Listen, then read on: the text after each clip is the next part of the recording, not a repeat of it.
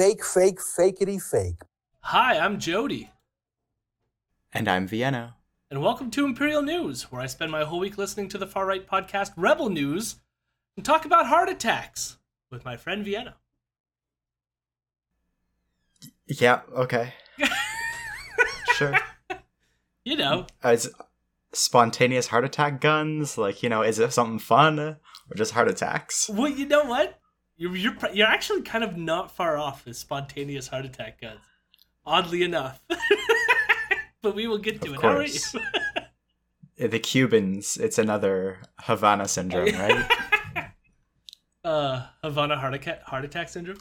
Yeah. How are you? How's life? You've been away for a while.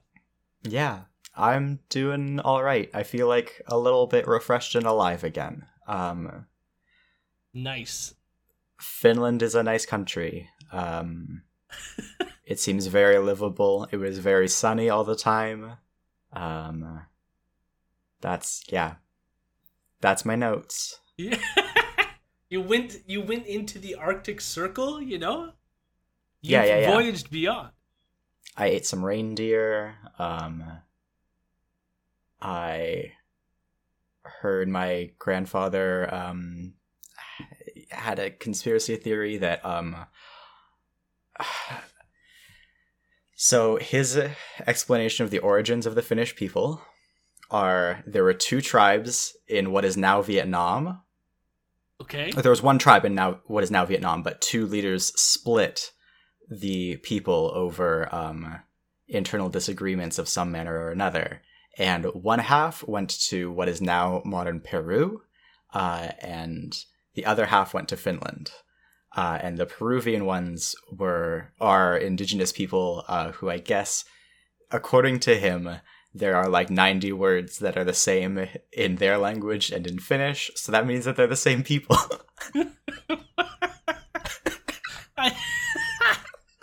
I could not find anything about this online, and he was like, "Oh yes, there were."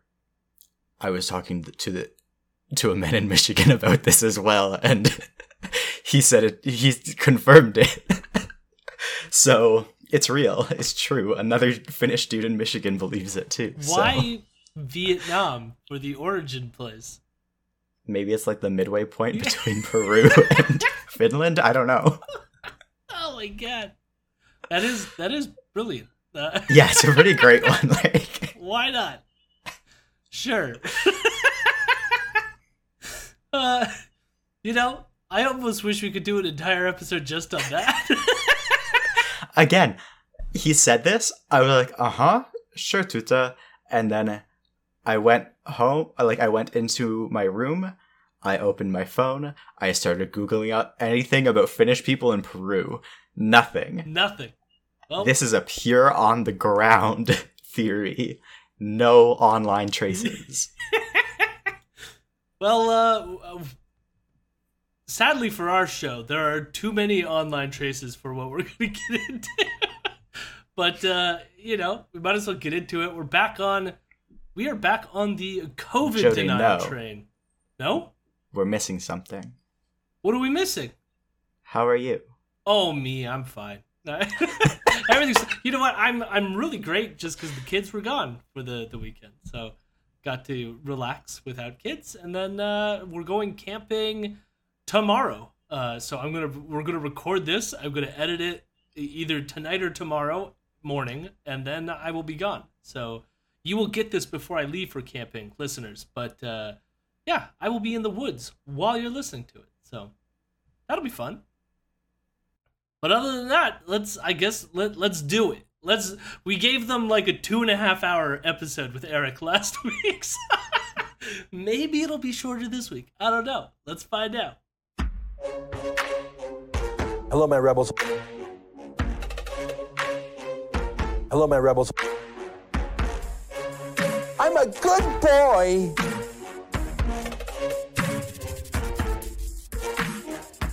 I'm a weirdo. So this is the week of July 4th to July 8th. Happy America Day. Well, Speaking of which, Ezra begins the show on July 4th with reciting the Declaration of Independence, as you do on a Canadian show. And most of Nicolas Cage moments. Yeah, I mean, most of the episode's funny too because like they're the types of people that like the ultra nationalists who are like super like Canadian nationalists, but like Ezra, his essential argument here is that Canada is weak and too apologetic, and we need to be more like the Americans, especially when it comes to COVID denial. Because "Don't Tread on Me" was, supposed to be applied to health authorities that try to protect you from the spreading of a deadly disease, according to the founders of America. Didn't you know?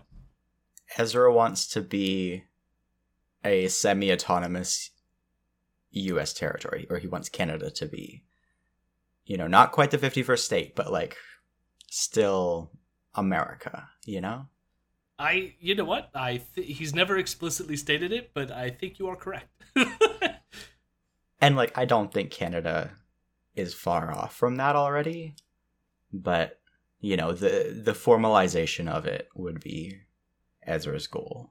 Yeah, I think there's differences in our system of government that create sort of like differences, but differences in terms of our two countries. But culturally, we're pretty close culturally, I think, for the most part. Yeah, we're semi-autonomous. Yeah. We're not fully autonomous, but we got a little bit of it. Now, the reason why Ezra wants to frame the Independence Day episode in terms of vaccinations is because over the weekend, one of the health ministers came out saying that we're going to need third or fourth boosters, considering that the new strain is coming and it seems to be evading a lot of the immunity people already have, thus making it so that people should get boosted. And like, it's complicated too, because if you've recently gotten boosted, there's a certain time frame and whatever. And so like, get boosted, but go figure out when you need to get it and all that fun stuff. And I'm sure there's resources out there that, maybe you shouldn't be getting your health advice directly from us or Ezra. But go get boosted. But like, Ezra's freaking out about this because, of course, with boosting comes this fear that like lockdowns are in the future, right? So if the government's telling you to get boosted, that must come with like strings attached to it. Or it's like, if you don't get boosted, they're going to deny you to get on an airplane or something, No, we just lifted that. Nope, but it's coming back. All of it's coming back. I mean, this is like the theme of this week, but also the week prior that we just did with Eric, is this fear that like COVID restrictions are coming back. And part of me, like, since I've had like a bit of time to stew on it since our last recording and this one, like, I don't think that our government would bring back restrictions as much as I think it would be necessary in some instances. But I have noticed an increase in like chatter amongst like the medical people on Twitter or even on the radio or the television. So like the buzz is coming back up that COVID, this new strain, is a bit worse than what we've had and it could cause some like complications. And so you can tell that like this is sort of like triggering to Ezra. Like where he can also sense that chatter and now thinks that the chatter, or at least this is what he's trying to sell to his audience, right? Is that this chatter is indicative of what happened before when we have lockdown. So he's fear-mongering his audience now that like the chattering is happening, therefore lockdowns are now inevitable. Yeah, because doctors run the country. Yeah. Right. And even, yeah, I don't know. I honestly think that there's what's going to happen, and this is just my sad foresight here, is that there is going to be a really bad strain, maybe not this one that's coming, but a future one, and we, out of exhaustion or whatever, decide to let it wreak havoc and kill a bunch of people, and then there'll be people being like, well, why didn't the government do anything? And then they'll like, and the government didn't do anything because of the exhaustion, and we're worried about public like blowback, and so it's like, we've sort of like we're sort of painting ourselves in this corner, you know, and Yep. it's a very fucked up corner to be in, especially if there is a moment where this disease resurgence, requires a stronger resistance than what we're currently doing in society, which is absolutely nothing. So, Woohoo! Yep. But Ezra still needs to whip up his base, so keep them on edge, make them afraid, thinking that the next lockdowns are coming. So this first episode, the July 4th episode, we're going to go over a few things. Going to go over a few clips. I didn't clip everything because some of it is shit we've already heard before, but I just wanted to go over some of the, again, he's back on to talking about COVID. So some of these are going to seem old if you've been listening to us for a while, or they might seem new. Maybe you haven't heard these conspiracies before, but Ezra's going to go through his litany of COVID conspiracies again. So the very first thing that he wants to get out there is he talks about vaccines being one and done and suggests that that's how the norm is. So it's like, he specifically references the MMR vaccine and the polio vaccine as being one and done, and that he got it once and he never had to do it again, and you had immunity for the rest of your life. And he's like, and no other. He's like, that's how a vaccine is supposed to work, and because you have to take more than one COVID vaccine, therefore that proves it's not a real vaccine or something. Even though the obvious example there is the flu shot that we get once a year. But he doesn't believe in the flu shot. Come on. Not surprisingly, but he's never talked about the flu shot on a show, I think, yet, since this whole pandemic. It's because they're not real vaccines, Jody. They're not even worth touching on. The other thing is, and I didn't know this personally, but I looked into it, there are booster shots for polio. And even MMR, this one I did know, but MMR, you need to give 2 doses to your children. So it's not a one and done, as he likes to say it. You need to give it at certain intervals such that it increases the immunity. So it's just amazing how, they say these things that sound good, but anyone who's had a fucking kid knows that you give them more than one MMR vaccine. So it's like, you're just wrong on the face of it. One and done. It's like he came out. He's one and done. One and done. Doesn't that sound cool? That's how it is. One and done. Doesn't he have kids? I think so. Yeah. Or at least it also is just kind of a how uninvolved of a father he is. Yeah. Yeah, maybe I've mentioned this on the show before that I used to be involved with vaccine activism prior, way ago. And so I could have been already primed as a parent when it came to vaccinating my children and was paying more attention maybe than the average parent. But at the same time, I feel like most parents, you're sticking something in the kid, they might get curious about why it's happening, so. Yeah. I don't know. But either way, one and done. He also claims that the vaccine was for the first variant of COVID, and since COVID has evolved, the vaccine doesn't work anymore. And it is true that the vaccines are becoming less effective with the presence of new variants, but the vaccines are still targeting similar proteins within the virus, and so it still confers some immunity, even if it doesn't give you the greatest immunity you could ever want. And this again ignores what we already know about the flu and the flu vaccine, which is that every year there are multiple flu variants, and so scientists make an educated guess about which strain will become the more dominant, and then they mass produce the vaccine for that one variant they think is going to be dominant. But that doesn't mean that you're then protected against all strains of the flu. So even though you get the flu shot, you can still get one of these other strains. However, getting the flu shot for a different strain does confer some immunity or some lessening of the symptoms to the other strains that you may get. So it's even though, yes, the first COVID vaccine was for the first variant, it confers some lessening of the symptoms for these other variants. For the most part, this new strain, we're in a different ballpark. It could, there's questions about how effective the vaccines are, etc. They're still somewhat effective, but even less than before. So it's yeah. Yes, they're going to have to catch up with it. But he makes it out to seem no, because it was for the first variant. Once it did the first mutation, it was done. You know, and it's like, that's not how viruses work, and that's not how vaccines work, you know. Which I'm surprised he admits to evolution here. God. I guess maybe for him they're like viruses, so viruses can evolve, but like not. Are viruses dead or alive? Neither. Aren't they like in an in-between thing? I think like that's always the philosophical nugget. Are viruses alive? Are they dead? Yeah, that is generally the like. But they they're replicate. alive. Yeah, whatever. Yeah. So many things are alive. I mean, we're going to get into the philosophy of death soon. So, you know, we're already touching the philosophy of life. What is death? That'll be... There we go. See?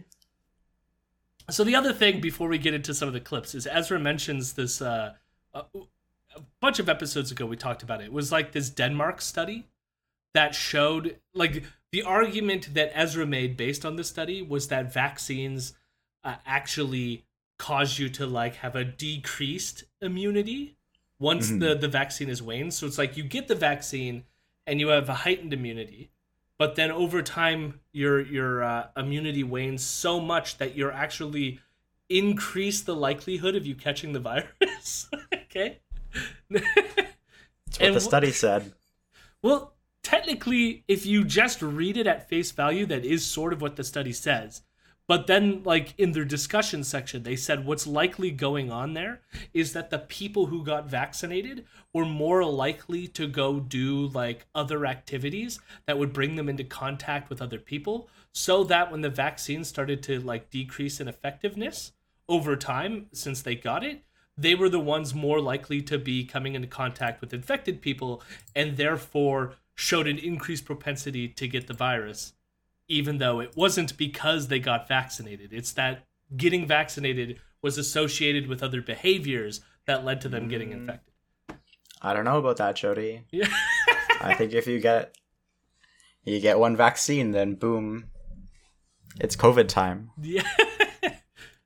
So, like, and I think the other funny thing about the Denmark study is that, like, I think they're the only study that found that result. So again, it's like one of those things where you get one study and then you got your study and now Ezra's going to go with it. Even though that study, I think it's almost like a year old now and he's still using it. You know what I mean?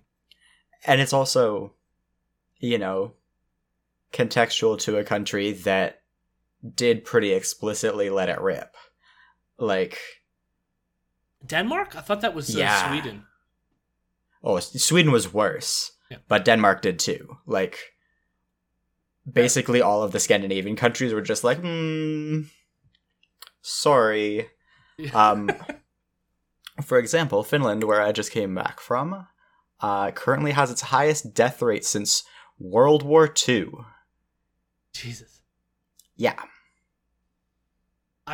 Oh my god, yeah. Well, we'll get it. We're getting right into the death numbers in a second. So yeah, I can't fucking stand that. So before we get to the death numbers, we're gonna talk about what Ezra thinks is the thing that's killing everybody, and that is what he considers to be an increased rate of heart attacks within young people. So here's the clip, and then we will discuss the accuracy when we're done.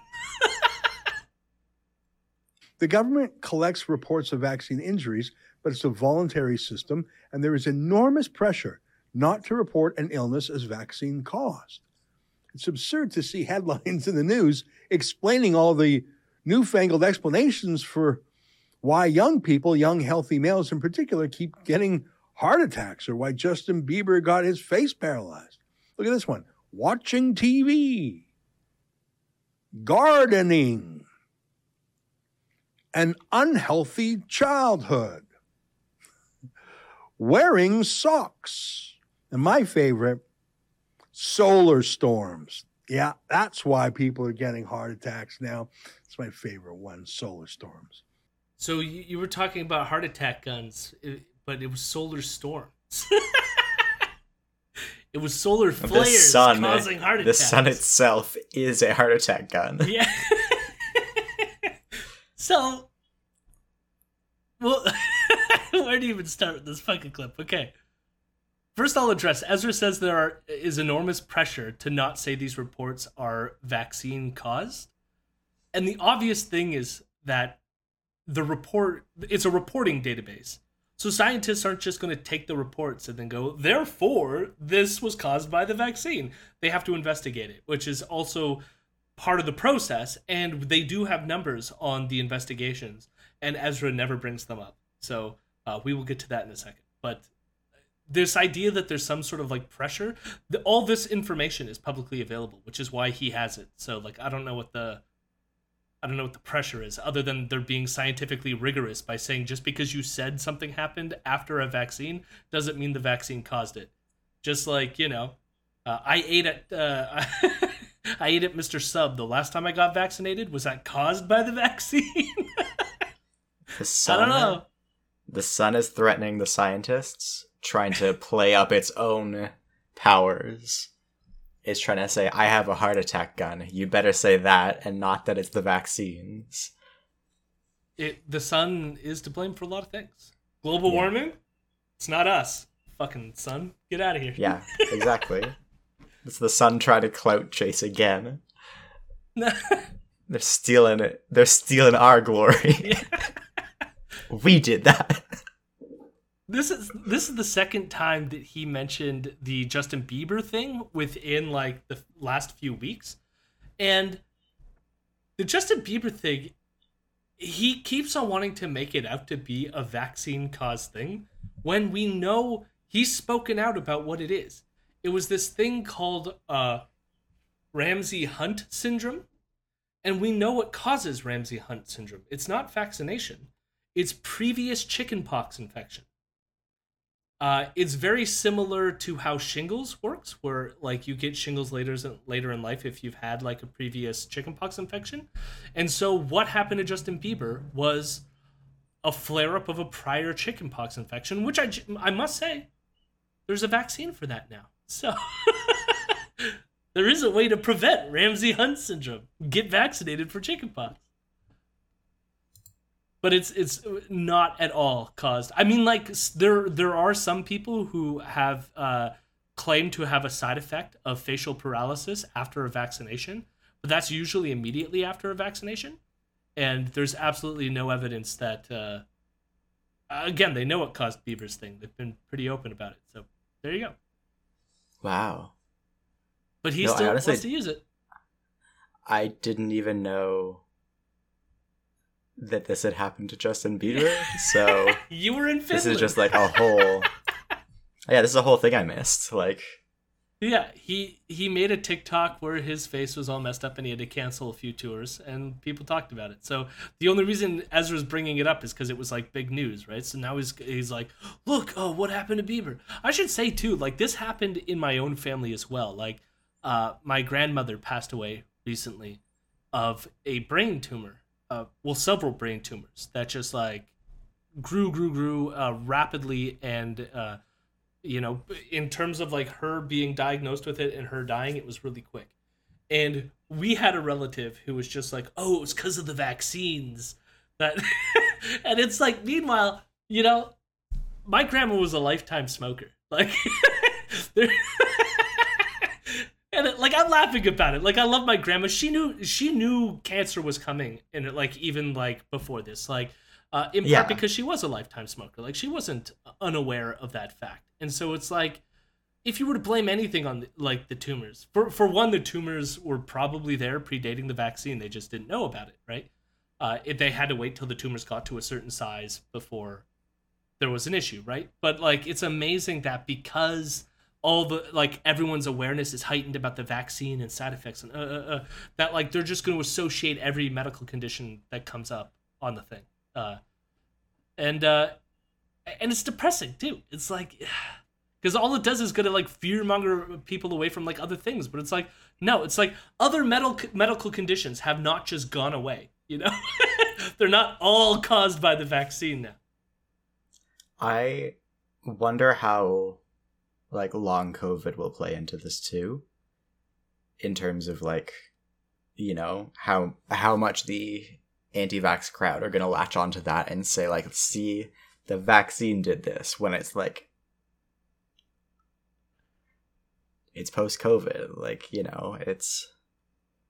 You're going to have like the opposite too, where you're going to have governments denying it because they're going to be vague symptoms and hard to pin down. And it's like, is this actually caused by long COVID or caused by something else? And for individual cases, it's going to be hard to tell. But like systematically, you can find like it's just going to be a whole mess. Oh yeah, no, and like we're in austerity times, right? Like, yep. Any excuse to cut down on people getting access to healthcare or disability care or whatever else, they're gonna jump on that. Yep. No, Yay. it's Woohoo. yeah, we've just it's especially with the long COVID stuff, because it's like everyone freaks out about like the current economic effect. But think about like the economic effect when you have people suffering from like a long-term illness who are now going to need like help for their chronic disorders into the future. And what kind of like quote unquote economic damage that'll do, as opposed to just like, I don't know, masking and being courteous to people in the meantime, like in the present. Mm-hmm. It's frustrating. So now we get to the heart attack thing, okay? This is the other part where it's like, what is he going on about, okay? The first thing I should just say is that he wants to frame this in terms of heart attacks in the young. And the first thing to say is that heart attacks in the young have been increasing long before COVID or COVID vaccines. So I think the last estimates were back in like 2016, and they found that there was a 2% increase for those under 40 between 2000 to 2016. So it's been growing since 2000. And this largely has to do with, you know, the rise of like computers and television and the sort of like sedentary lifestyle that's been happening, as well as poor diets, etc. So we generally have a good grasp on what causes heart attacks, and you know, people who are sitting at an office chair all day and then eating burgers. And I'm not shaming here. It's just like, in fact, it's like, if that's how you want to do it and go out on it, like, all the power to you. It's just like, we know what's generally causing this increase, okay? Yeah. And it happened prior to the vaccines. But he wants to somehow connect it to the vaccines. And so he goes on he comes up with you can already sort of hear it in how he framed it, because he almost said that like there's this conspiracy now where all these people are like purposefully reporting on other causes to sort of like throw off the scent from the vaccine. Like, that's kind of like how he framed it. Yeah. Which is already kind of weird. And then he lists a bunch of stuff. And at first, like, listen, I was just like, socks? What the fuck is he talking about? So I hunted down, because usually what he does is he sometimes takes these opening monologues and takes a small clip of it and then posts the video version on YouTube. So I went to YouTube, and then we realized this is shit he can't post on YouTube because it's COVID denial. So then I was like, okay, I'll check out Rumble. And thankfully, they posted a clip on Rumble. And what it was, he was showing articles written for like The Sun in the UK, or like some Australian internet aggregator news website, and just with all these things. And so when he said, for example, like gardening, and there was this article that popped up, the article was not that like gardening causes heart attacks, because actually most evidence suggests that gardening decreases heart attack risk by the physical exercise and being outside and, you know, all that fun stuff. But what it was arguing was it was some place in Germany that had to do with soil pollutants. So the working in the garden was kicking up the soil pollutants, and therefore possibly could lead to an increase in a heart attack risk. Okay? You're saying the country that, like, has to shut down cities every, like, 30 hours because they found a bomb from World War II that's still sitting there unexploded might have pollutants in the soil? The best part of this, though, is this is evidence that they're bringing this up now to throw off the scent for the vaccines. A story that no one's... Have you heard of this story? It's It's really successfully thrown off the set, you know? The socks thing was even more ridiculous. So, like, for one, okay, we'll get to the what did he say? He said television. I mean, that one's obvious. Yeah, sedentary lifestyle. Like, we've already known that. The other one was, like, unhealthy behaviors as a kid. So, like, you know, overeating, stuff like this. Like, yeah, we know that those are already linked. So it's like, it's weird that he uses those as, like, things that are throwing off the scent from the vaccine when it's like, no, those are things that are generally causing the increase in heart attacks. And then, so then the socks thing, when I initially started looking into it, I was I kept on getting these things about how, like, sometimes your socks around your ankles will leave lines because they're constricting, right? And there was all these articles about how, like, the socks restricting your thing, you can use what the lines look like somewhat to predict whether or not you would be a candidate for a future heart attack. Something about how the skin gets shaped or whatever.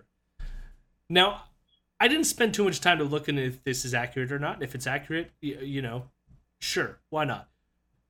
But this, I thought this can't be what he's talking about on the thing. So when I look and he's showing the articles, that's what he's showing. And it's like, so socks aren't causing heart attacks then, you fucking idiot. The socks are used as an indicator for possible future heart attacks. What? Socks are causing heart attacks. Oh my god. So, solar flares, all right? Now, there was a study that was done. And what the study did was it looked at periods where there was an increase in solar activity and saw periods of, and then measured population cardiovascular health. Now, to be honest, I was reading parts of the study. I don't know why they thought the two were related. And, you know, maybe if I spent a little bit more time and had a little bit more knowledge of anatomy or what they were trying to say, I could, like, give you some answer. But I was like, all right, some people had some grant money and were like, let's figure it out. Solar flares and heart attacks. And they claimed that there was an increase. Like, when solar flares happen, there's more heart attacks. Okay? Now, it doesn't say why. We don't know, but there is an association, okay? Now, this study was done in 2019. So again, prior to COVID vaccines. But there was a recent article published in the New Scientist that talked about it.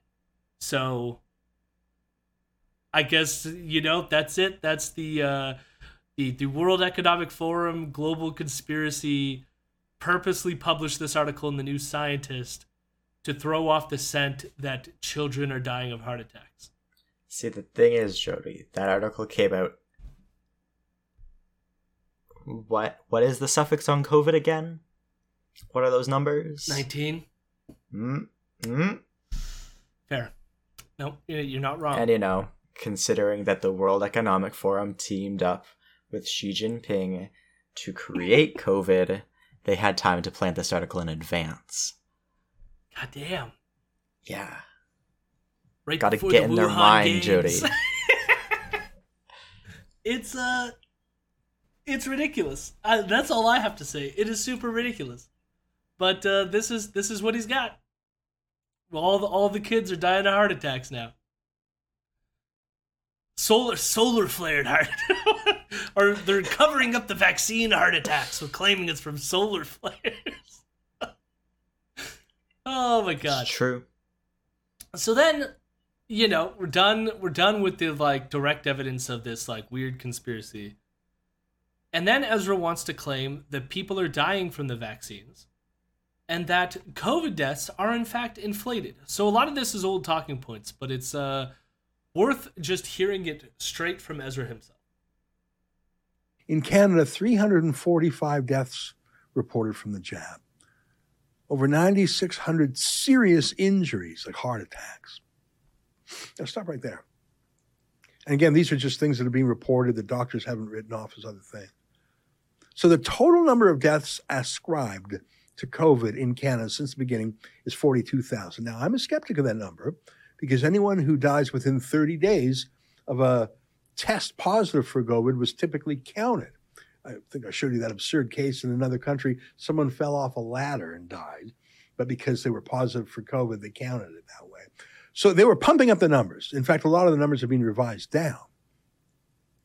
And as you may remember, there was a miracle in 2021. Literally no one got the flu.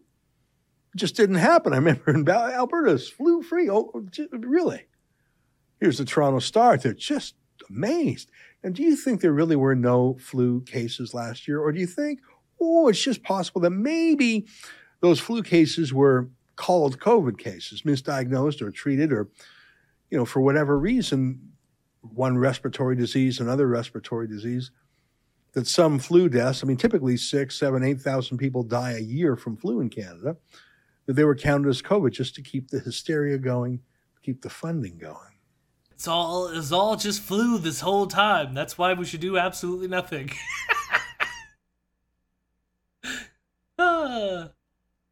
So old talking points, but we'll go through some of it because why not? The funny thing is, it's actually worse than he was saying, because the updated numbers have it that 355 people have been reported dead after the vaccine, not 345.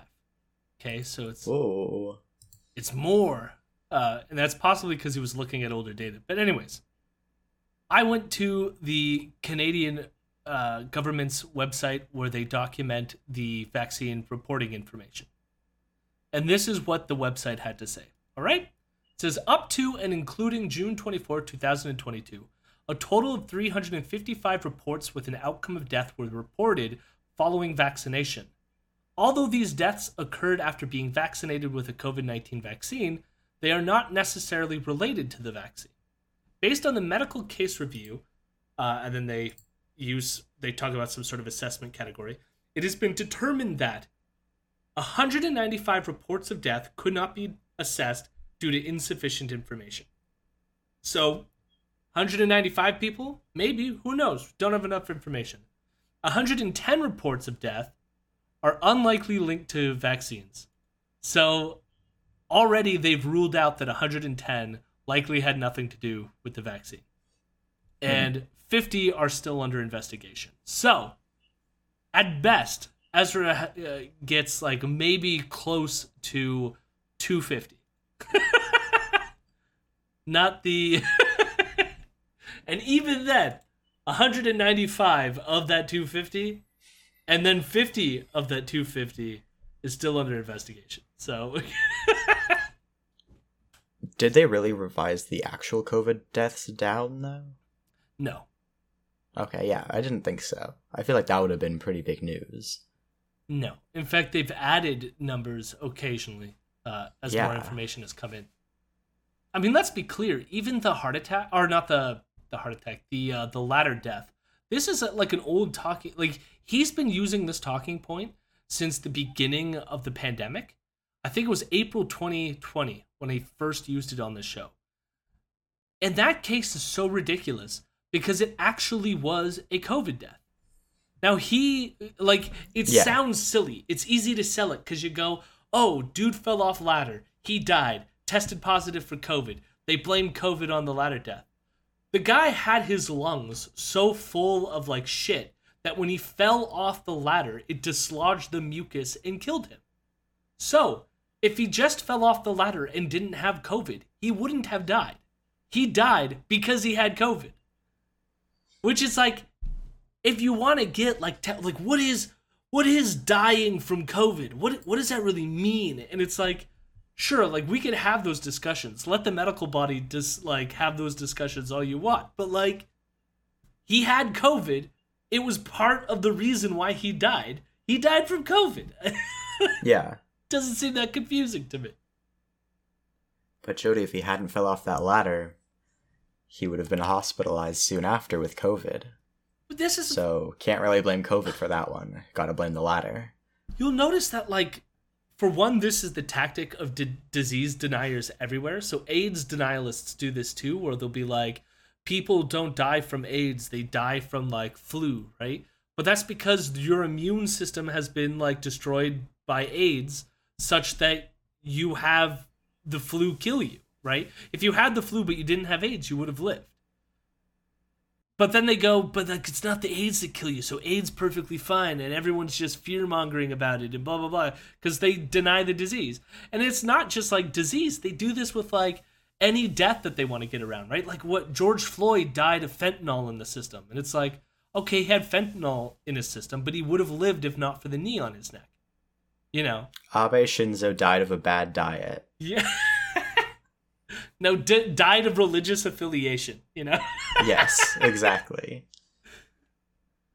You know, because it wasn't, you know, he died the of guy corruption. might have shot him.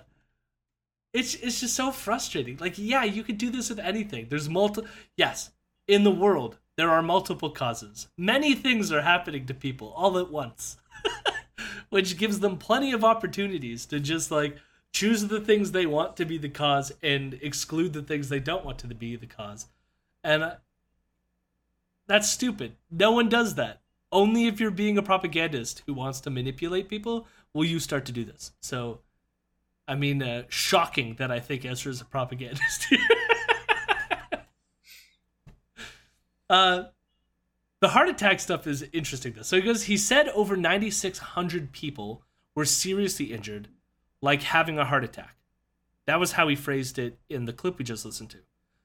Now, the number, according to the database, is up to now 9,878 reports of serious injury. However, out of that, like, large number, 5,169 were listed as what's called special interest. And the reason why this category is called special interest is because they are things that have been shown to be linked to the vaccine, but also linked to COVID infection.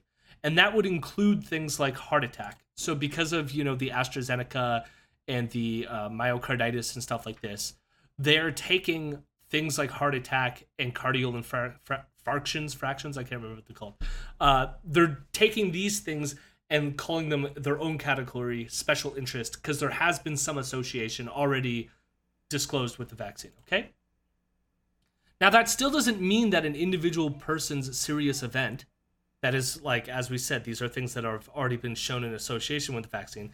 It doesn't mean that it was caused by the vaccine, because, you know, people have heart attacks for all kinds of reasons. Sometimes because they got a vaccine, sometimes not. Okay? Nope. Nobody has ever died before. But here's the thing. Here's how many heart attacks, okay, have been associated with vaccination in Canada, or at least reported. 124. So everybody in Canada that's died this year, right? So there's only 124 people in Canada. And, only 124 people who have died this year in Canada. But they don't... Having a heart attack doesn't mean you die. So...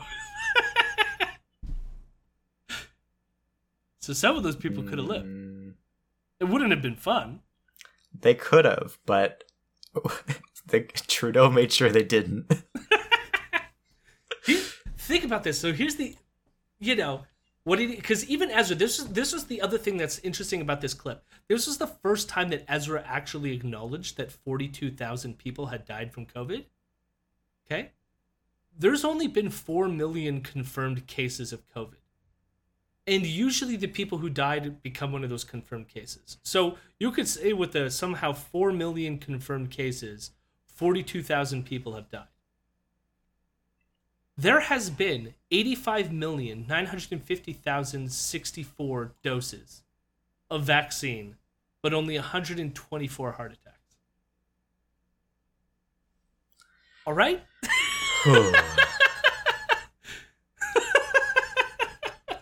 Seems to me like it is a very, and I should say, reported to this database heart attacks. Doesn't necessarily mean that they're actually caused by the vaccine, or that we have proven a cause of any kind. So, yeah, not something to worry about, in my opinion. I think we take greater risks getting into our car and driving. Way more likely to die or have serious injury, in my humble opinion.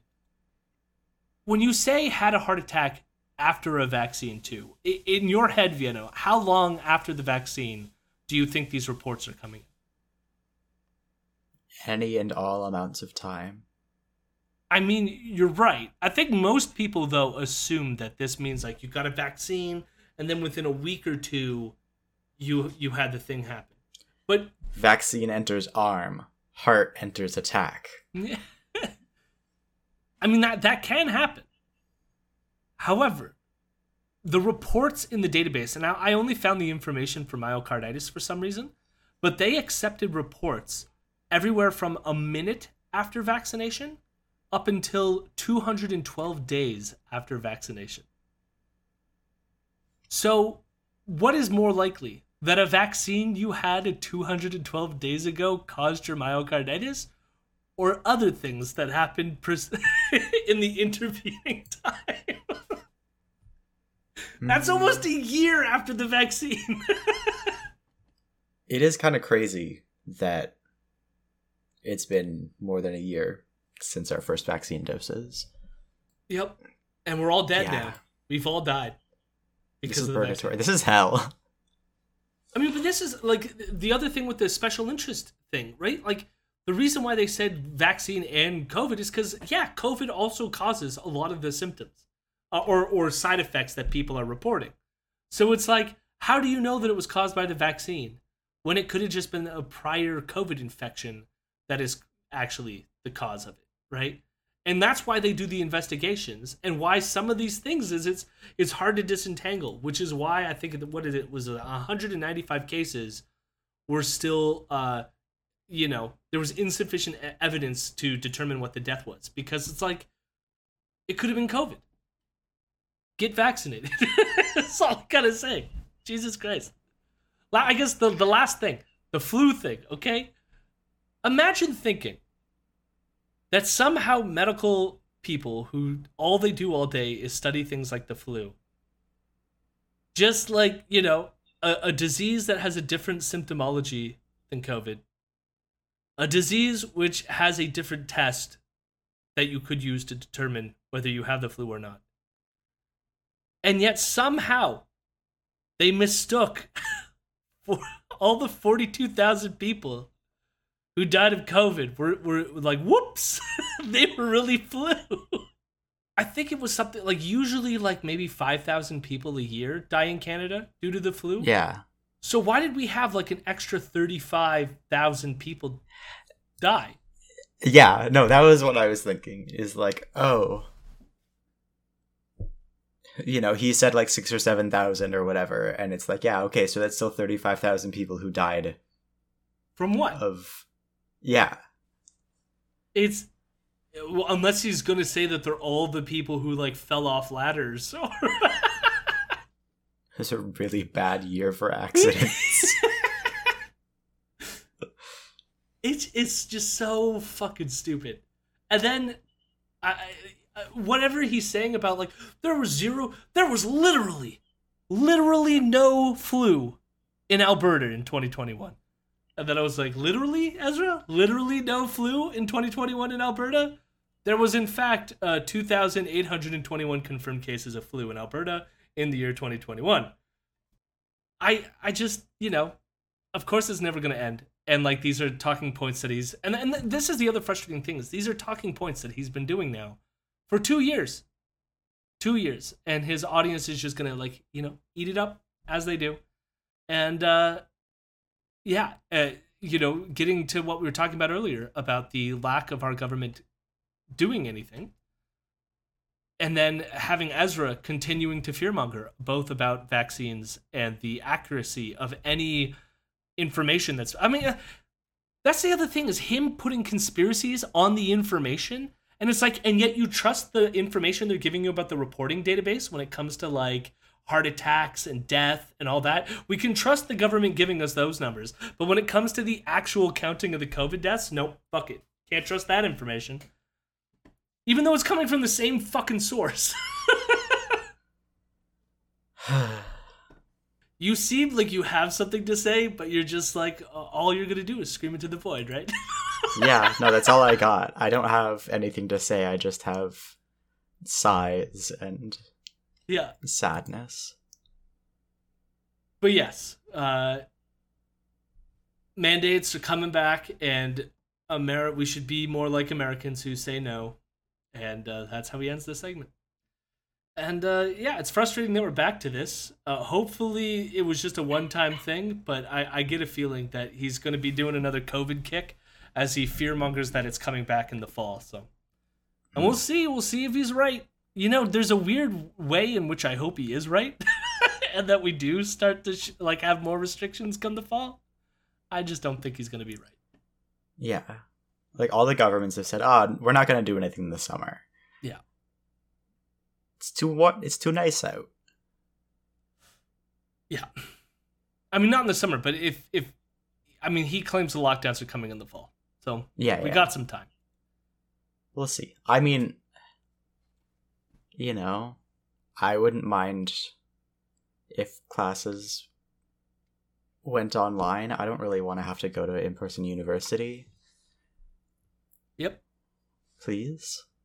I wish people masked, going out in the public this weekend while the kids were gone, and just no one's wearing masks anymore. It's great.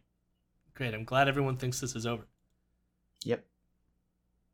Now he ends the show with talking about July 1st. So I guess some of their Democracy Fund lawyers were on the scene for Canada Day, and police were mean to some people who had signs, and I don't care. So we're not going to talk about it. July 5th. We're now on to the Tuesday. And Ezra is mad at an app called ArriveCan. Oh. And don't get me started on this shit. Granted, I'm sure there's tons of problems with this thing. But this is what Ezra's problem with it is. Ezra thinks that it's a way for Trudeau to spy on you, which was part of a plan designed by Yuval Noah Harari, and we should all start using crypto. Yep. That was exactly what I was going to say, too. It's in the terms and conditions. It says, Harari made us do this, and invest in Dogecoin or whatever. So because did you have to use this thing when returning from Finland then? Yeah. And what does it do?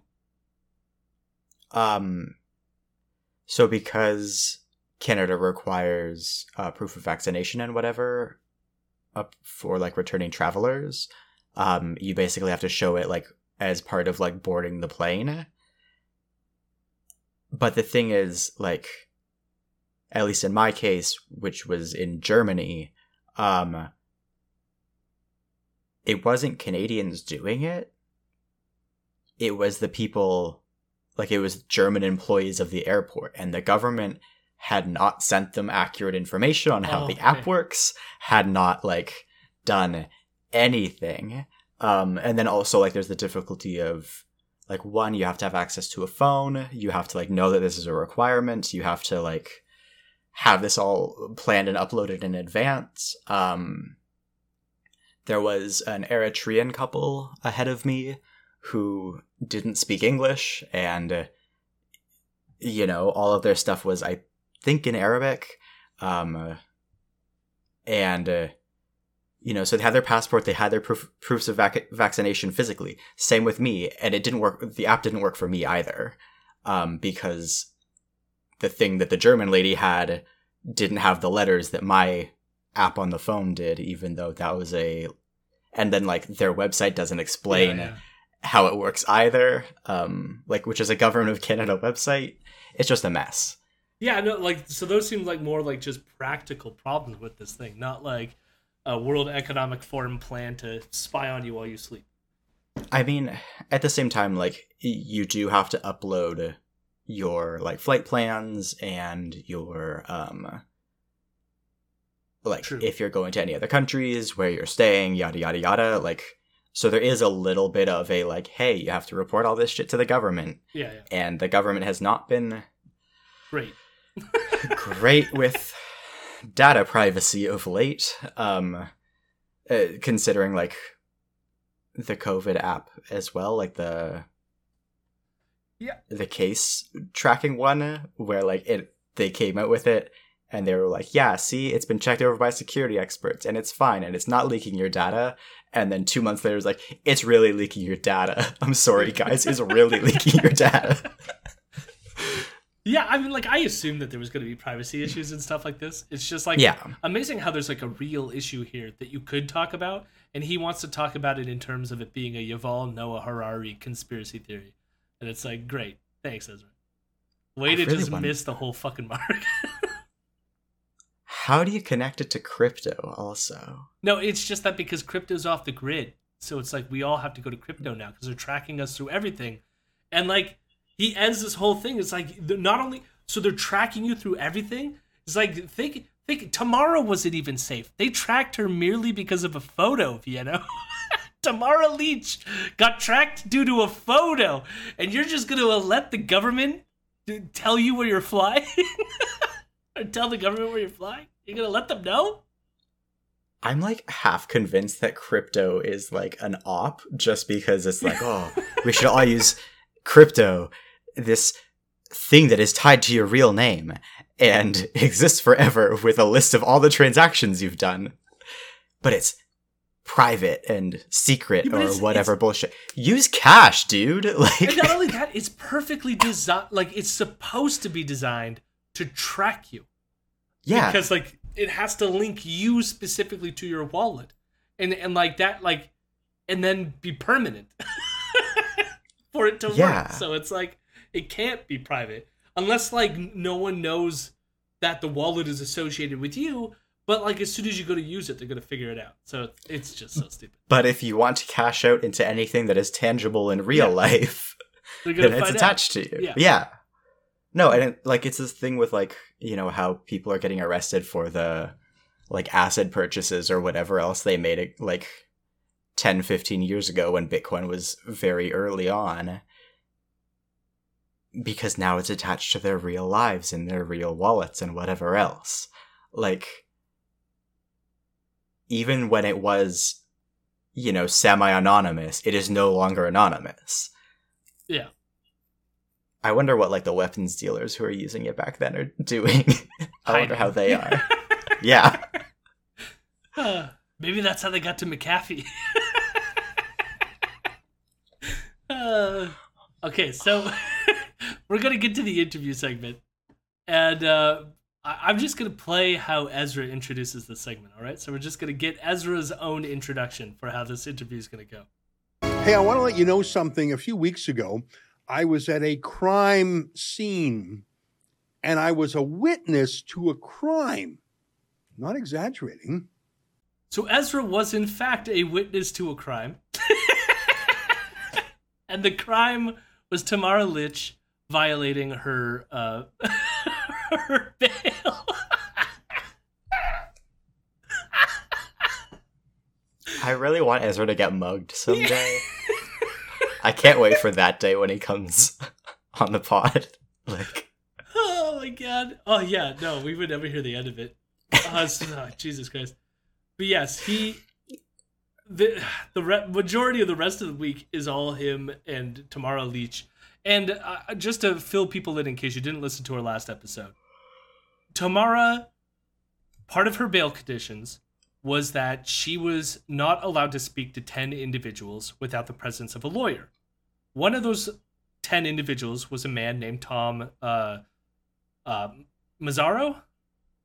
Yeah, Mazzaro. So Tom Mazzaro and Tamara were then invited to a Justice Center for Constitutional Freedom gala ceremony where they were giving Tamara an award. And so the JCCF people are all of their lawyers. And so their argument is that all of our lawyers were present. So therefore we could be at this award ceremony. And a photo then circulated of Tamara standing next to Tom without any visible sign of the lawyers being present. However, there was more information, and we'll get to it in a sec. Well, I should just tell it now. There was video evidence of Tamara and Tom sitting at a table with Tamara whispering into Tom's ear. So, you know, no lawyers are present for that whispering. They're violating their bail. Well, she's at least violating her bail conditions, okay? Now, notice we're gonna hear from Ezra first as he's introducing the guest, and the guest is Sheila Gunn Reid. Because Sheila Gunn Reid, the day that this episode we're talking about is the day that was the all-day trial of her relitigating whether she violated her bail or not to the Justice of the Peace. So Sheila was supposed to be there all day watching the coverage. And it was an all-day affair, and now they're talking after it's done.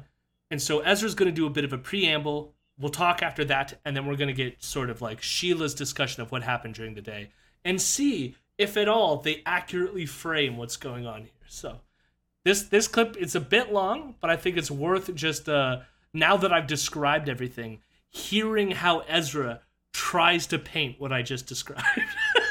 Okay. It was the annual Justice Center for Constitutional Freedom Gala Dinner for Freedom. It's named after the late columnist George Jonas, who really wrote about freedom a lot.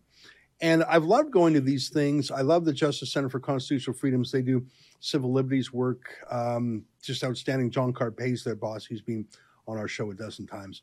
I like going to show support for them.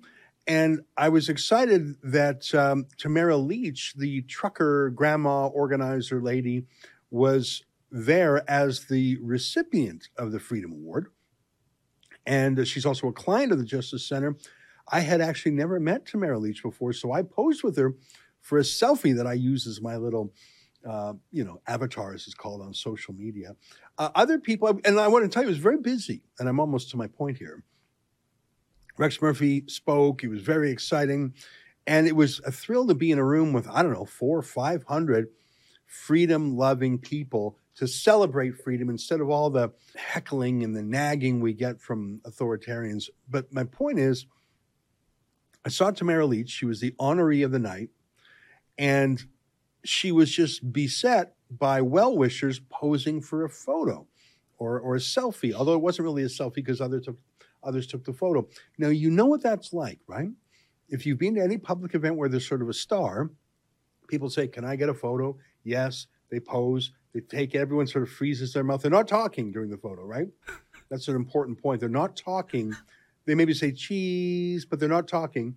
Or they just smile and they're ready, click. So that's what it was like for Tamara Leach pretty much the whole night, where she wasn't eating at her table or giving her awards or reception speech on the stage. I know that because I was there. I know that because I sat 2 tables away from her. And I know that because I personally asked for a selfie with her and I got him. Now, I tell you all this not to brag that I met Tamara Leach, although there's a tiny bit of that there.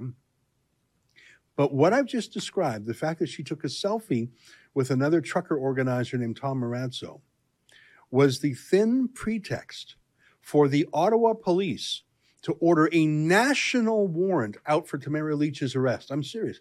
The kind of thing that normally you do if there was a murderer on the loose or an escaped prisoner. And police waited, though. They waited. They knew she took this photo on June 16th. It was posted almost immediately. But they waited.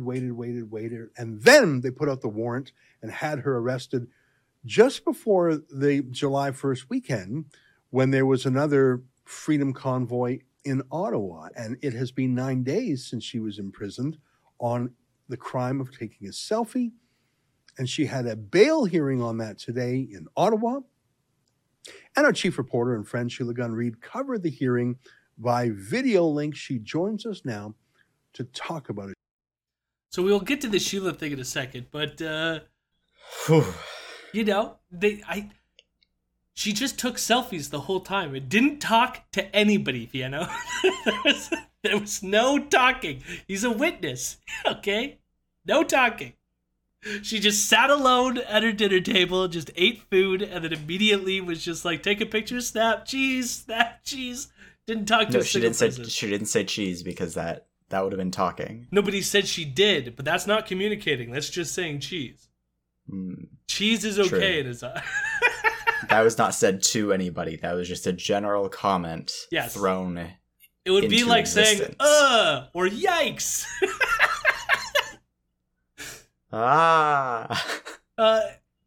It's just amazing to me because even there, it's like information is available to him that is going to be publicly available why is he avoiding that information?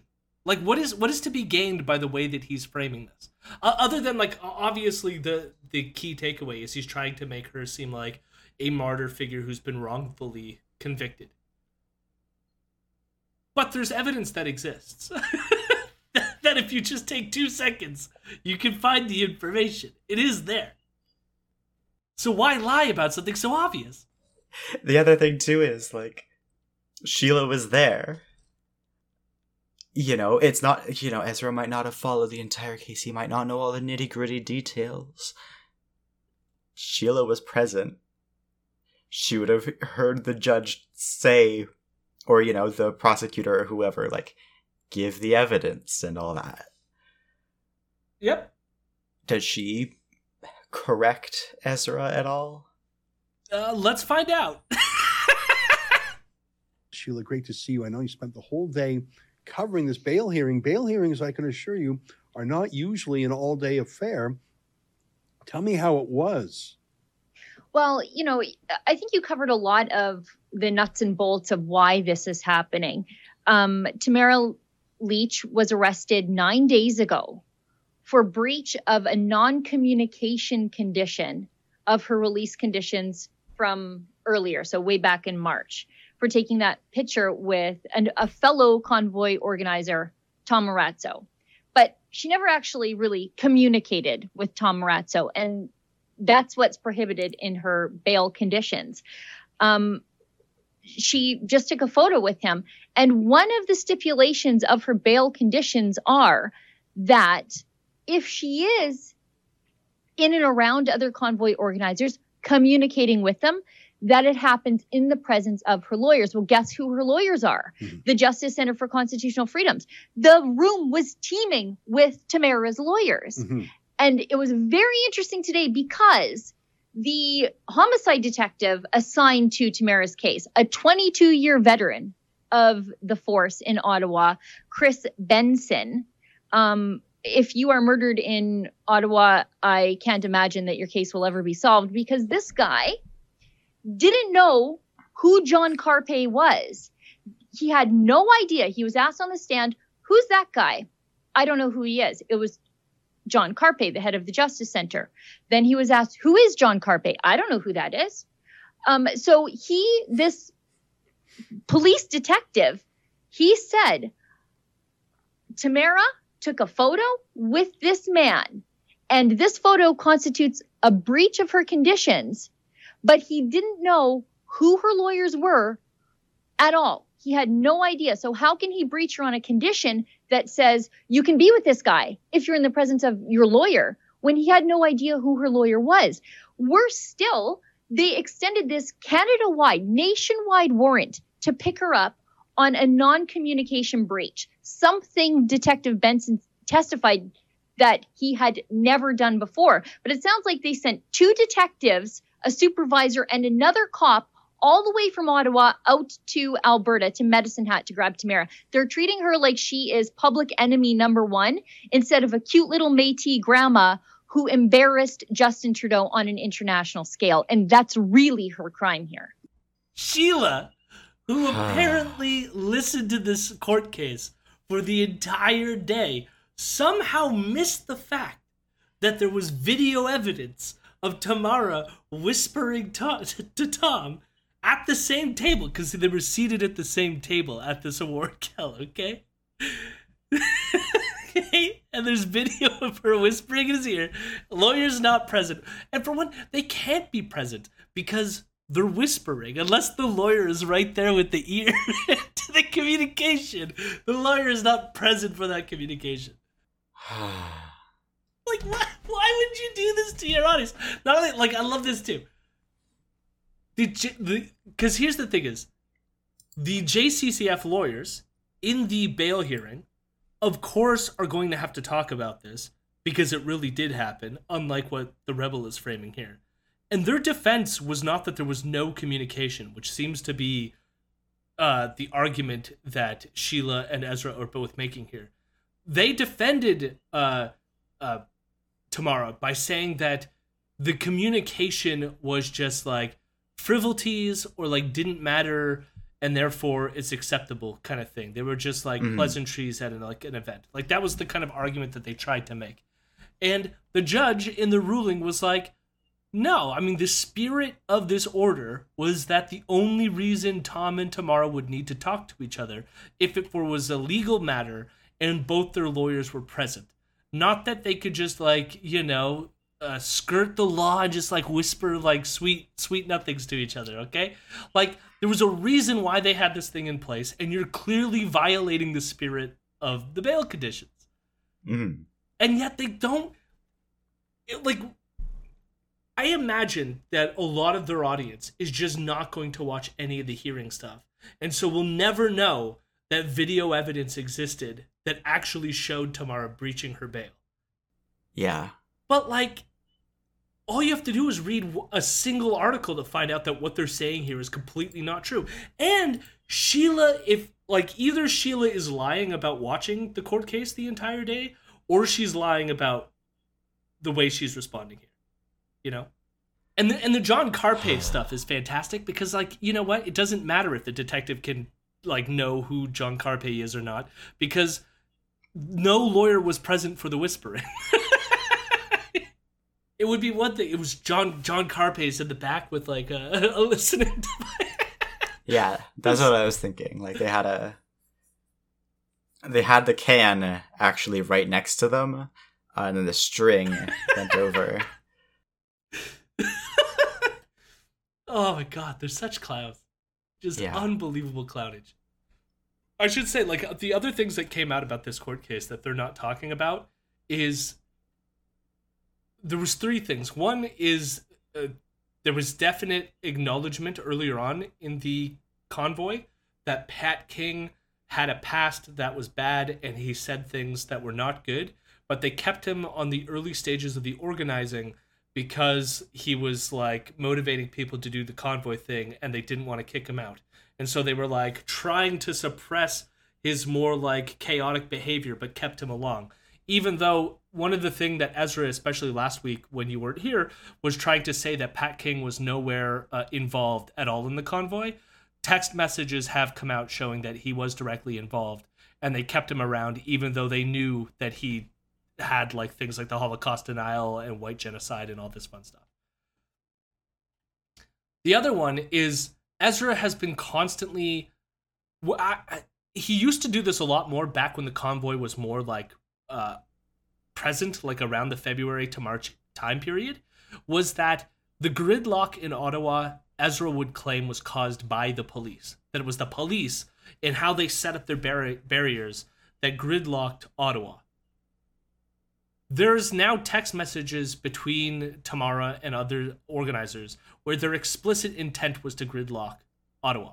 They said so explicitly. And it makes me wonder, because Ezra constantly used that language, gridlock. Oh, it's the police that are gridlocking Ottawa, right?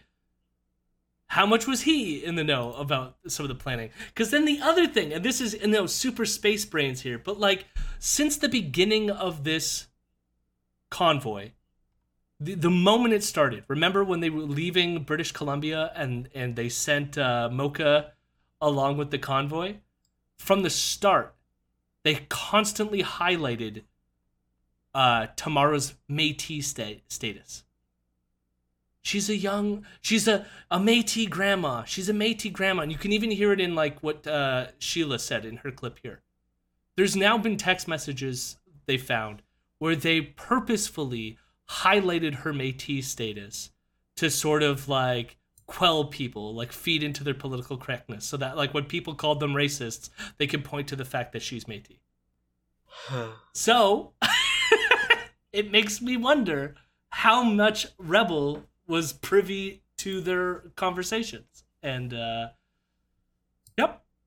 I don't have any definitive information, but, like, they did all the things that were planned in those text messages that are now coming out. But they are doing some bad stuff here. Yep. Not to mention the Coot stuff, which also, like, never comes up in all this shit. But, like, they, Rebel had their hands in all of this shit, It's always so weird hearing about Tom. Like, yeah. Your bud Tom? Family friend Tom. You know, we used to go over to his house on weekends. And now he wants the Governor General to overthrow the Prime Minister. Yeah. I mean, that's the thing too. It's like the whole what did they talk about? Like, oh, tomorrow they said to all the police officers over there to like grab her. Like they only do that to like murderers and stuff like this. And it's like, yeah, I kind of like why like do they need to do this? Although it's like if you need to get someone who defied their bail in Alberta to Ottawa, where like the bail hearings need to happen. Like, there is going to be some sort of transport situation that needs to happen. Considering that the law, I'm not, ACAB and all that, but the law is not going to change overnight here. Like, this is just how it's going to process. But I like, okay, sure. But then at the same time, it's like what they were planning to do was shut down the city to try to get the Prime Minister to step down. Like, it wasn't necessarily a coup. Like, January 6th was close to being a coup. But it was like coup-ish. What would you... I don't know how to frame it. It was a light asking the monarchy to take over the government. Yeah. And so, yeah, okay. I'm glad they're taking it somewhat seriously, I guess.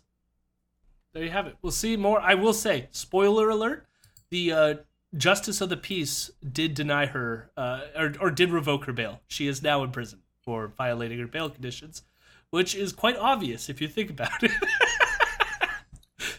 How long is her sentence? Do we know? I think Or she is it just has like... to stay in prison till her trial for the mischief charges. Okay, cool. So, for example, Pat Haha. King has been in prison since March because he was denied bail. And again, he's probably served more time in prison than he will get if he gets convicted. Yeah. So he'll probably have his trial and then get to leave because time spent or whatever. And so it could end up, by the time she ends up having her case, it could be the same thing for her. But they're going to hold her in prison because she violated her bail conditions and she can't be trusted. So, Yep. And That's the hopefully system by we the live in. time her trial actually comes around, everybody will have forgotten about her. yeah. Well, I mean, like, this is the thing with all this is like, yeah, our bail system's fucked. I think our criminal justice system is fucked. And all of that can all be true. And I don't care. Fuck her. Yeah. No, like, with, considering how backed up the legal system is, I sure hope that, their trial isn't for a while. So now, to finish off the week, we get the Wednesday show, July 6th. And they were supposed to have an interview with a nurse named Amy Ham, who's being investigated for constructing an I Love J.K. Rowling sign in, or I guess it was not constructing, but like she bought a billboard that had that up there. And I guess she's being investigated by her I don't know much about it anyways, because they didn't end up doing the interview, because that's the day that we learned that Patrick Brown was leaving the leadership race because he was kicked out of the leadership race. And the only reason they scrapped their episode, for one, it's like kind of big news. And I know they scrapped it because the description of the episode is still as if they were interviewing Amy Ham. And also, they begin this episode very weirdly. Initially, I just thought it was a weird mistake that they left in. But Ezra, you could tell he's like rushed and he's like, are we recording? He did one of those like, are we recording now? And they started to do their episode. And it was just, the whole episode was just David Menzies and Ezra doing a victory lap because they were taking credit for Patrick Brown being kicked out. We now know, like, it's still kind of up in the air that we're not like fully sure. There has been a woman who came forward claiming that she was the source that told the Conservative Party of the wrongdoing.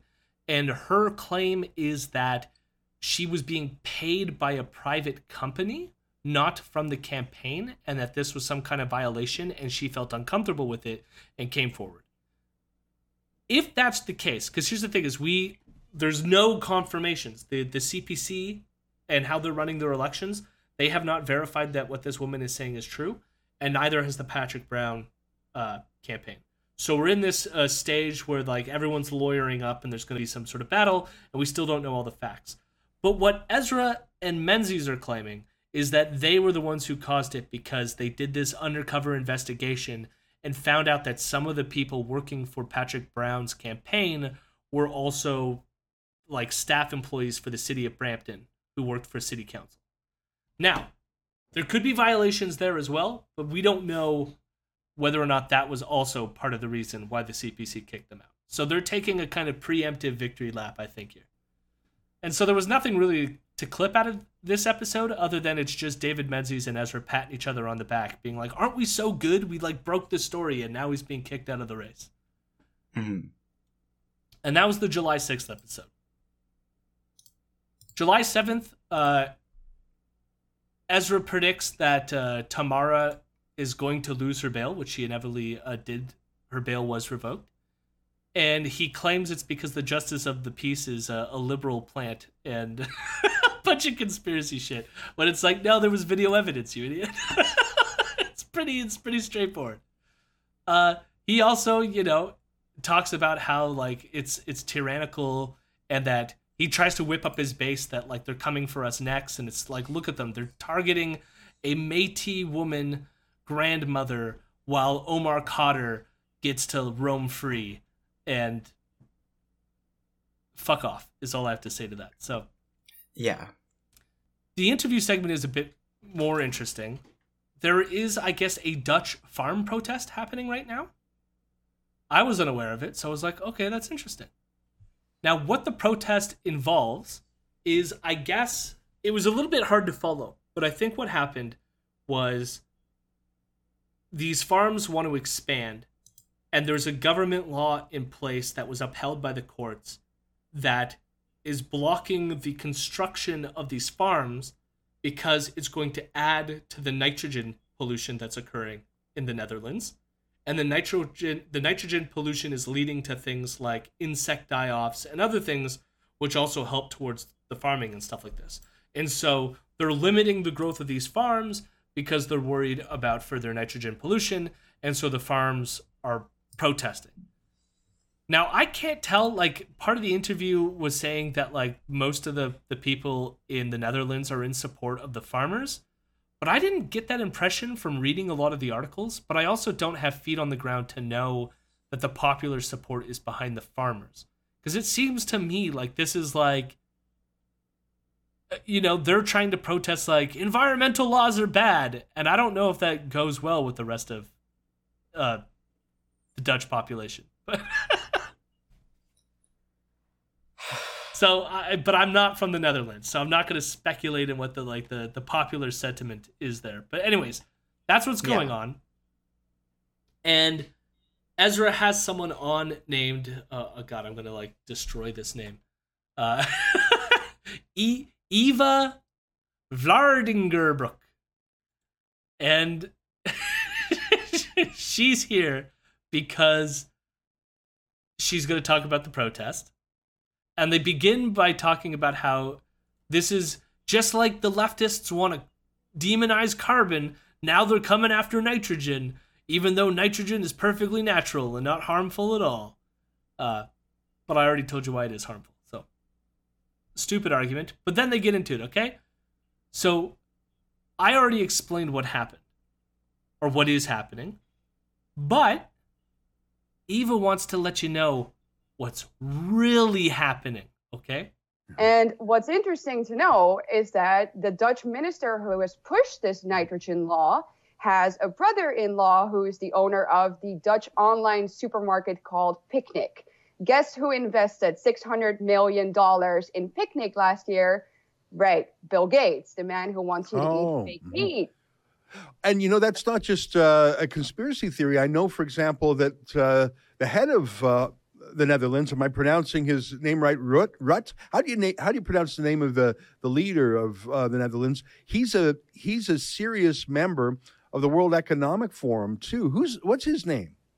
Mark Rutte. Yes, Rutte. Mark Rutte is very, very deeply involved in the World Economic Forum. And Well, it's obvious that this law is a product, again, of these globalist institutions, because this needs to happen before 2030.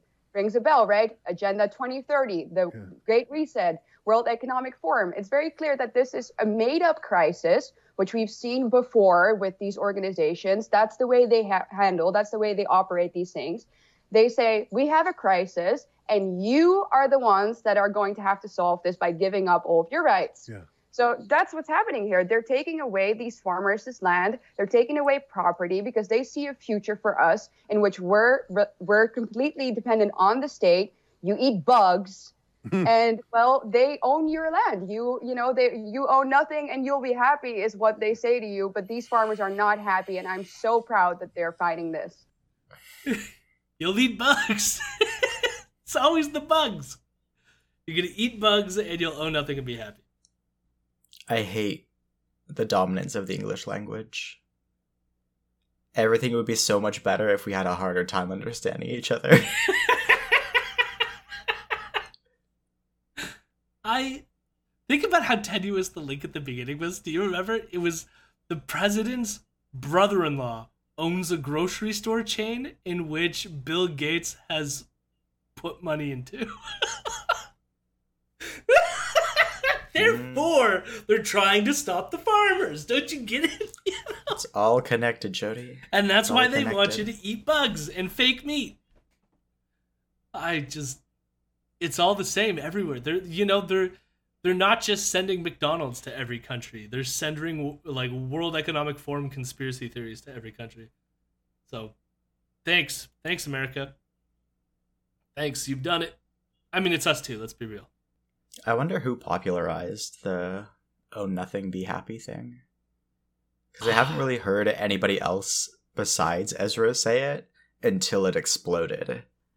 Yeah, I mean, it could have been a thing that just like everyone jumped on it like all at once. Like it was a Twitter phenomenon.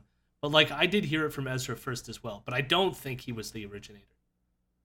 But it could have been that it was like a grassroots thing in terms of like the right-wing base sort of like started trending it on Twitter. And then all the talking heads, your Shapiro, your Tucker, your Ezra, all started talking about it. Yeah. So then Ezra wants to make a historical comparison about the Dutch situation. So I'm going to ask you, Vienna, what do you think, given everything that we've just talked about, and even given how they've described it, what historical event would you compare this to? Is it going to be the famine in Ukraine in the 30s? The Holodomor? Stalin declared war on farmers in Ukraine about 90 years ago, and it was called the Holodomor. It was like a man-made famine. Millions died. The idea of attacking farmers and food and doing it deliberately, destroying and reducing food production, is so unhuman and dangerous. It's shocking to me. Fuck yeah.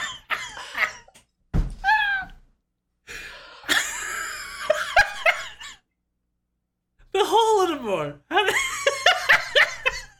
You were right, though. You got it. Congratulations. It's a famine. But it's not even a famine yet. That's I know. Not to get into Holodomor and all the things that everyone argues about it and all that fun stuff, but there is nothing in the Dutch government doesn't have a purposeful plan to starve people. Famine hasn't even happened yet. They're just we don't want these farms to expand and You're destroy. being too generous by adding yet. Well, There's not going to be a famine. No, they just start rounding up all the farmers and then they to close their starve borders themselves. and Yeah, don't allow food importation because it's just like Stalin. fucking Northern Europe, so they're importing most of their food from Africa, the Middle East, and Eastern Europe anyways. Oh god. Idiots. I just yeah. I love that you got it though. I would never have guessed. I would have never figured it out. But yes, it's the Holodomor. So we get to July 8th, and David Menzies is the guest host. And Menzies is mad about how on Canada Day, people were yelled at by the police. And he's like, look at how the police treat these people.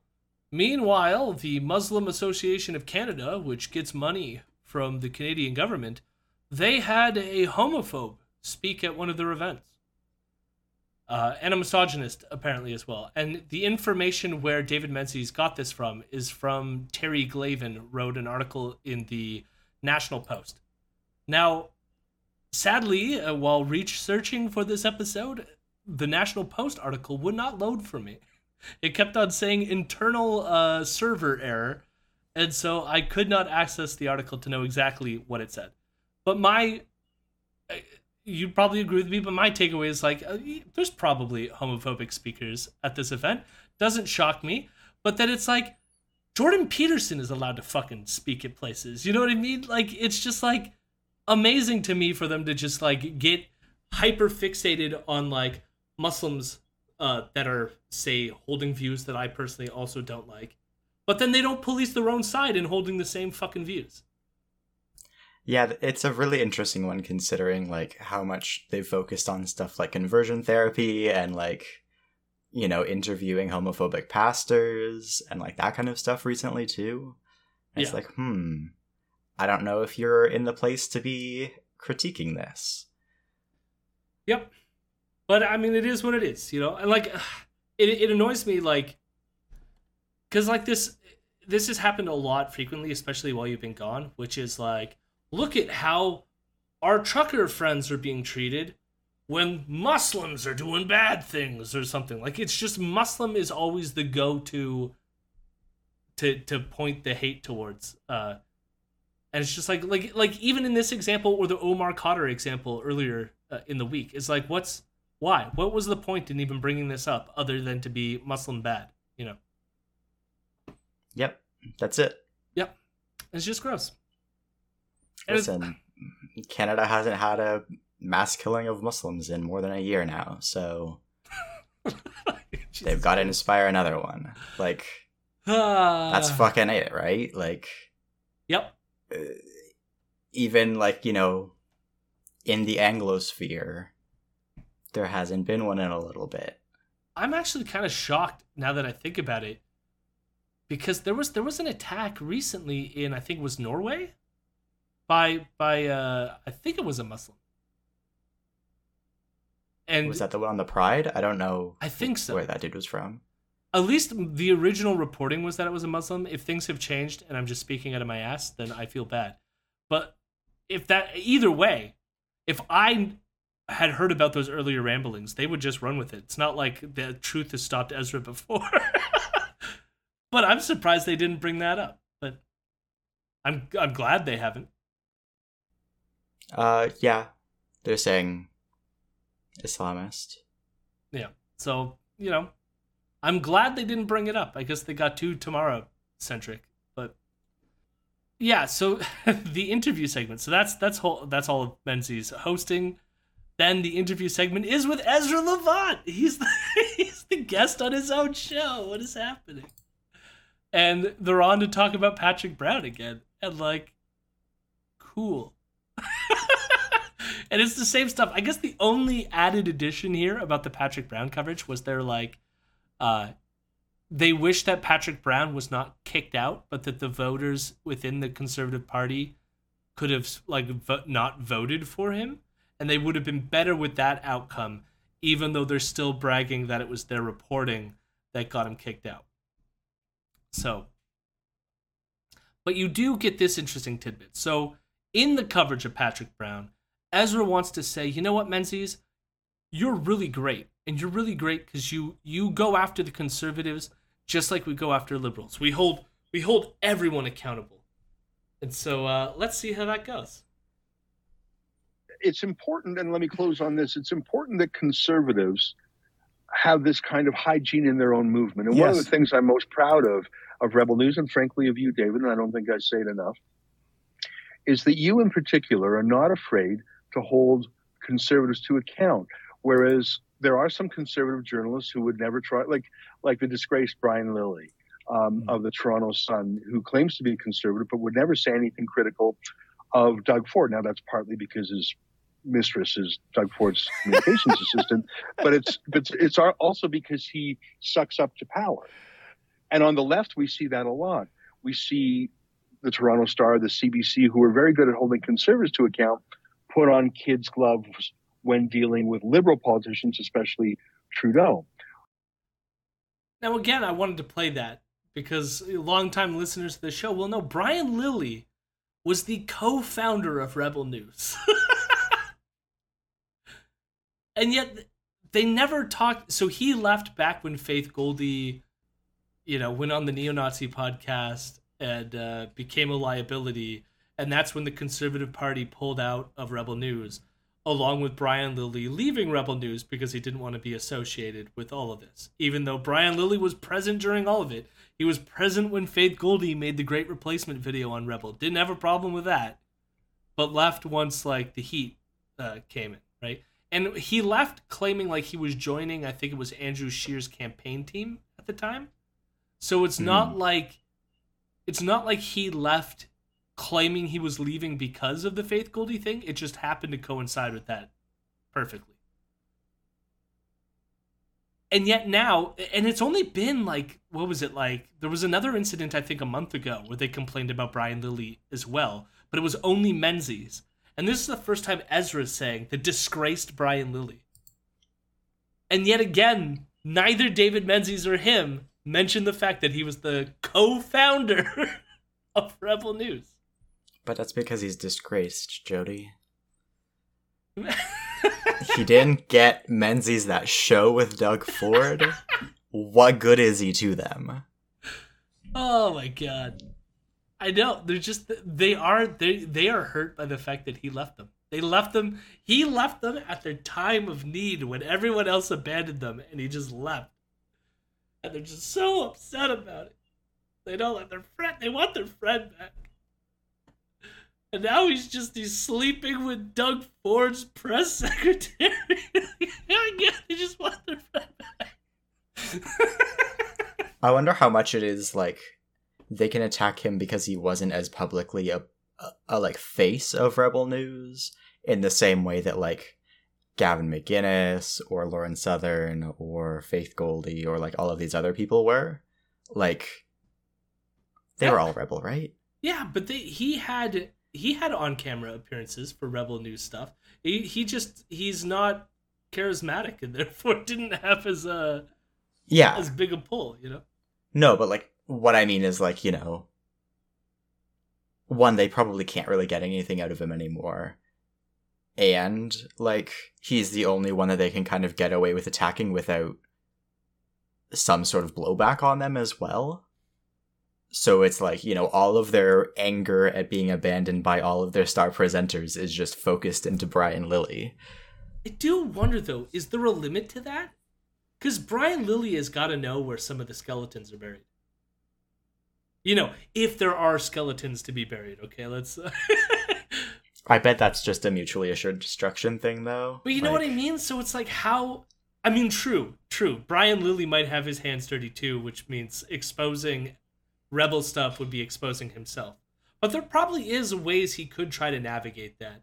And it, there's also, a threshold where it, depends how aggressive they start pushing at Brian Lilley before he'll snipe back or something, if he does. I mean, who knows? They've only mentioned him at least 2 times, this one and another time that I remember. I think those have been the only times they've mentioned him.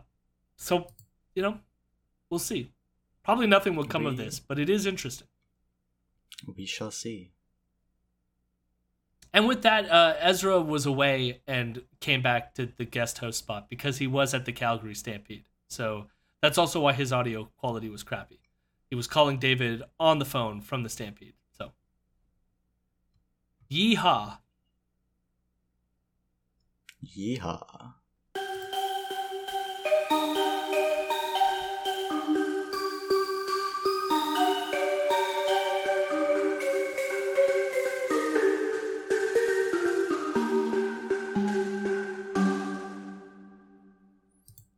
Okay, so last week I guess we said give Jeremy Appel money to go to the Conservative Party Stampede Barbecue in Calgary, and our boy did it.